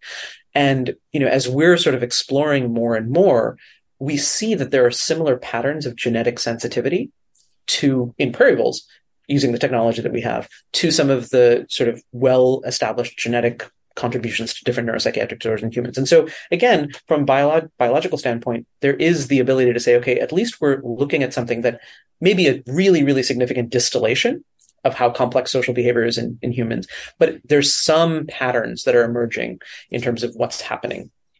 And that's where I think the importance of any work in a basic science model is for psychiatry is, it allows us to generate hypothesis, not only about what's happening, but how do we treat, a given set of conditions, right? Whether it's, talking about, the sort of social aspects of depression, social aspects of anxiety. My interest, as I mentioned, is in early psychosis. And, one of the things that we are very, very lacking in terms of treatment in that population is what we call negative symptoms, the social cognition and social components that are impaired in different populations. And so really trying to think about how can we even think about the biology, let alone a treatment for some of these neuropsychiatric conditions. That's where I think a lot of the utility of understanding the basic science is. Mm-hmm. And, historically, psychiatry has, like many other fields of medicine initially, it's been a lot of trials in different patients to see what worked. But more recently, we now have some of the first drugs that are based off of hypothesis-driven basic science. Actually, the first one was actually a hormone-based drug for postpartum depression that was based off of what was known about the biology of parturition, what happened, for women and mothers immediately postpartum, and how does that potentially correlate with what's seen in patients with postpartum depression, which led to the development of a drug specifically for that. So I think that's how sort of the general aspects of thinking about this from a neuropsychiatric standpoint come into play. And that drug for postpartum depression, what is it exactly and how does it work? It's brexanolone, which is it's a steroid hormone analog that is one of the metabolites that changes very dramatically postpartum. And different populations of women postpartum had different drops, basically. And it was noticed that the most significant drop in brexanolone, it's the hormone analog, correlated for women who had postpartum depression. And so then this analog was developed specifically in this context and actually, has gone through FDA approval and now is actually sort of one of the major treatments for that. Well, how well does it work? I mean, very well. I mean, no psychiatric medication works as well as some of the other ones, but it actually, it's well above placebo, and it actually, in specific populations of women with postpartum depression, is incredibly effective, right? And it's one aspect of the myriad of biology in this very, very specific, context for women. So, but I think that's actually sort of alluding to why I think the basic science is so important. As humans, we are very diverse biologically and genetically. And so, the problem in psychiatry is that it's very hard to identify a patient population that shares the same biology, even though they may share the same symptoms. Right? The symptoms are just external, not arbitrary. And I don't in any way want to sort of minimize the importance of really understanding how symptoms present, but the pathways that lead to how symptoms present are very diverse. And so being able to then say, okay, if I take a population that has sort of behaviorally the same sets of symptoms, can I start to understand what the underlying biology is and how it may be different, between different populations, to say a treatment that works in this group of patients may not actually work. And I don't want to have to just try it. I want to be able to say, can I identify who may respond better versus who might not? Yeah. So in the time remaining, I want to talk a little bit more about your clinical practice. So I think you mentioned that you study childhood psychosis. Can you describe? So I'm not a clinical researcher, but the clinic that I'm in is basically we work with kids sort of across the spectrum of various conditions that are starting to show or starting to report what fall into this category of psychotic symptoms. What is psychosis? That term can trip people up sometimes. So let's talk about what that means. So when we use the term psychosis, and I apologize, I'm going to start to sound a little bit like I sound in the clinic. It's a very broad term that has no one specific cause. And so, when we use the term psychosis, it can include things like hallucinations, auditory, visual, actually olfactory hallucinations are the most common. It can include things like paranoid thoughts. It can include things like delusions. It can include disruptions to cognition, so what we call sort of just disorganized thinking. Also, slowing of cognition, blocking of cognition. So these are now some of the things that are in this negative symptom component. It also includes, in the context of some of these illnesses, disruptions to social cognition, either being able to perceive social signals, express them, or sort of integrate them into a social context, right? And the important fact is that you don't have to have all of these. You can have various combinations of them that sort of generally fall into this category of what are sort of psychotic or psychotic-like symptoms. And then the other part of it is, importantly, there's no single cause, right? Many, many kids actually report these symptoms, and it's part of just natural stages of development. Obviously, as many of us are familiar with, people can have hallucinations of things because of drugs and because of pharmacologic things. Because of fevers, you can have many of these symptoms. And also because of various psychiatric conditions like depression, like schizophrenia, like bipolar disorder. So all of these can actually sort of manifest in different contexts with this general set of symptoms that we call psychosis. Mm-hmm. And so I guess the real problem is when some of these things are actually showing up at an inappropriate time or in an inappropriate way, in a way that's not typical, and or they persist longer than they might just sort of sporadically pop up for the average kid. Is that more or less accurate? And the one thing I would also add is when they're disruptive, right? Because it's possible that some of these symptoms can actually occur and they're not disruptive because people have either learned to cope or they're just not, intrusive in a way that actually disrupts their ability to function, right? Mm-hmm. And so that's the latter category, obviously, from the perspective of a clinician, that really brings somebody to our clinic, right, to say that this is really interfering with, my child's life or my life, and now we have to figure out how to help them. Mm-hmm. Are there any, obviously there's a lot of diversity to this, as you said, both in how the stuff shows up and what's driving it. But when you talk about childhood psychosis, broadly speaking, are there any forms of this that you see more commonly, or are there any things that are becoming more common in recent years? And if so, what are they? So I would say that, sort of in terms of the patients that we see, there is not a single common thing that really sort of unifies even a majority of patients. I will say that there's certain neurodevelopmental syndromes that have a higher likelihood of presenting with psychotic symptoms. So I think, probably the example that's most commonly understood is autism spectrum disorder, right? And autism by itself is an incredibly large spectrum. But what we do know is that where you have children with a diagnosis of autism, there is both genetically and sort of epidemiologically a higher risk for the development of psychotic symptoms. So that's one context in which we see sort of a sensitization. And for the children that do develop them, they tend to develop them a little bit earlier than kids without a diagnosis of autism. But they also share very similar patterns, sort of independent of that.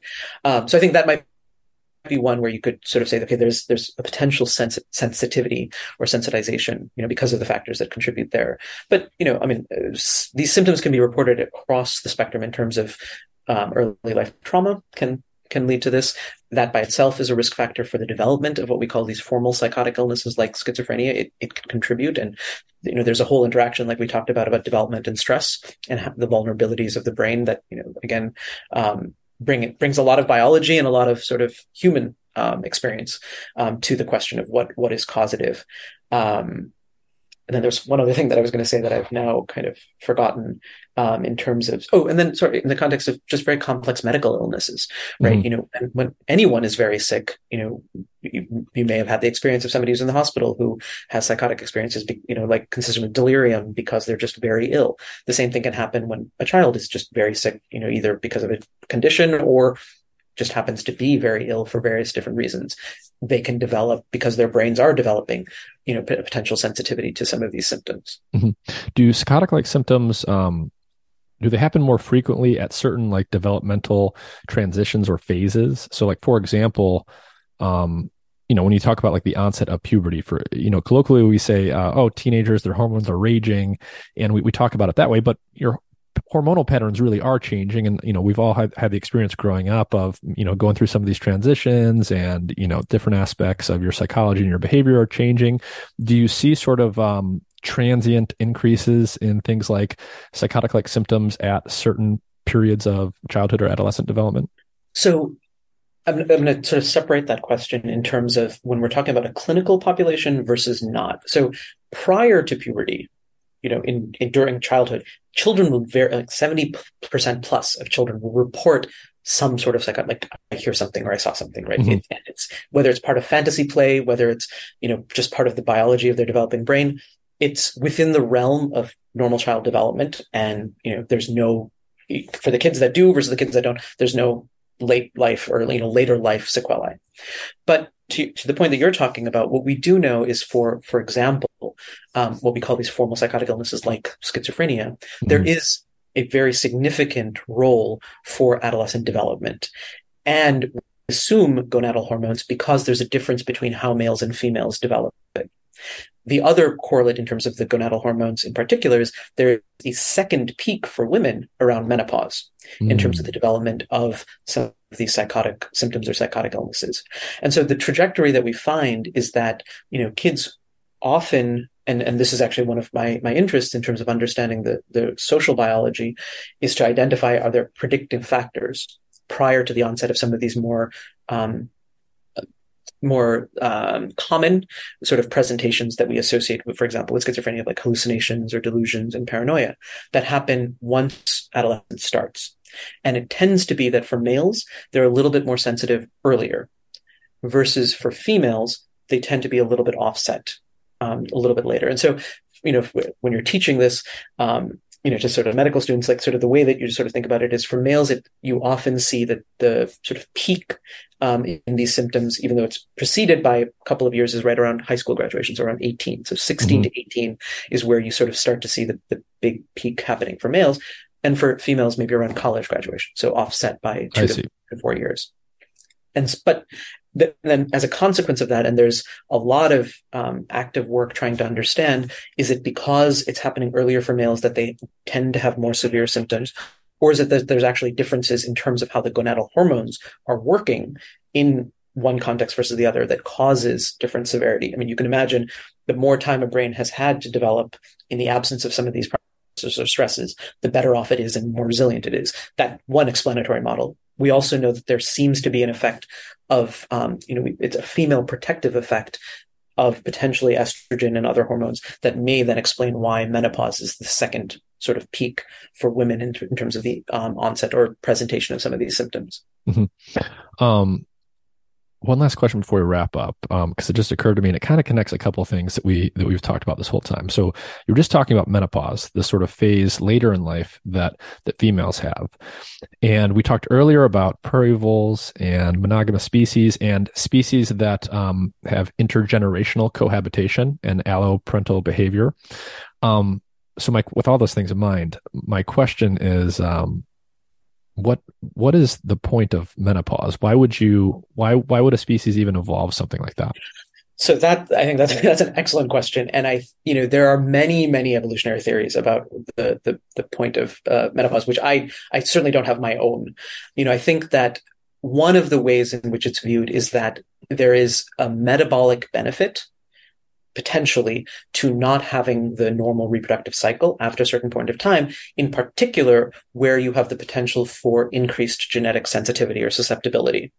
But you also then have species that outlive their reproductive age that have a value of sticking around, right? Whether it's this intergenerational providing of care, certainly in the context of more complex species where you have intergenerational transmission of information, which is what we call culture, right?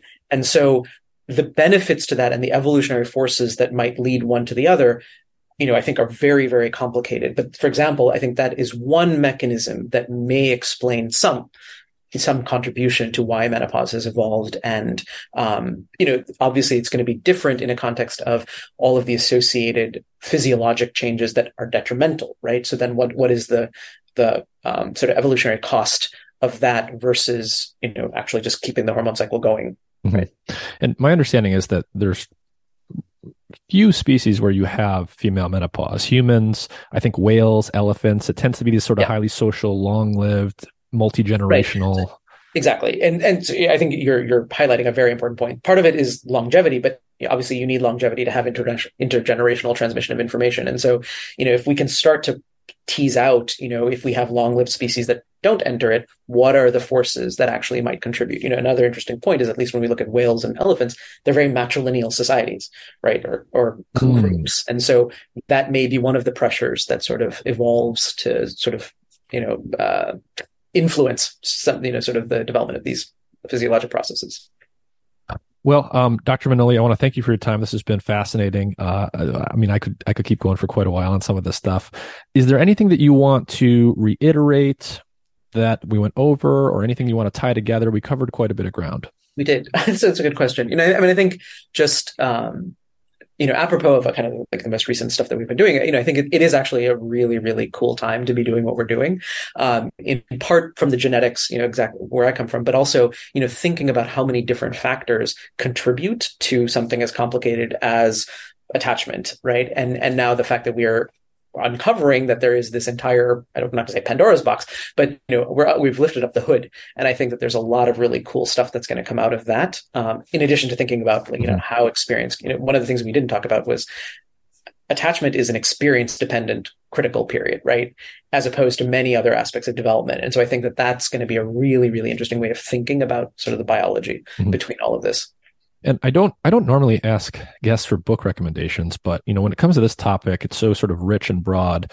When we think about social attachment and social behavior, whether it's more on the biological side or the psychiatric side or the psychological side, are there any books or resources that you would recommend where people can start to dig into this stuff more? I mean, to be honest, I actually think starting sort of the original founders of sort of human attachment theory, Bowlby and Ainsworth, their work is actually incredibly accessible. And then anything that sort of takes that into different contexts. There are many people who have sort of, adapted it, but to be honest, I would actually say some of the original work is worth reading, because they were presenting theories to people that they really had to convince. And so they did a very good job of both presenting the evidence, but also framing it in the context of some of the evolutionary theories that they were basing it off of. And it's rare that I would say go back to the original, because there are many people who sort of distill it, but I actually think that they're some of the few that really did a good job of presenting those theories. And what were those names again? John Bowlby and Mary Ainsworth. Excellent. Yeah, no, I think that's an interesting recommendation. So again, thank you for your time. This has been fascinating. Professor Manoli, thank you. Thank you very much, Nick. I really, really enjoyed it.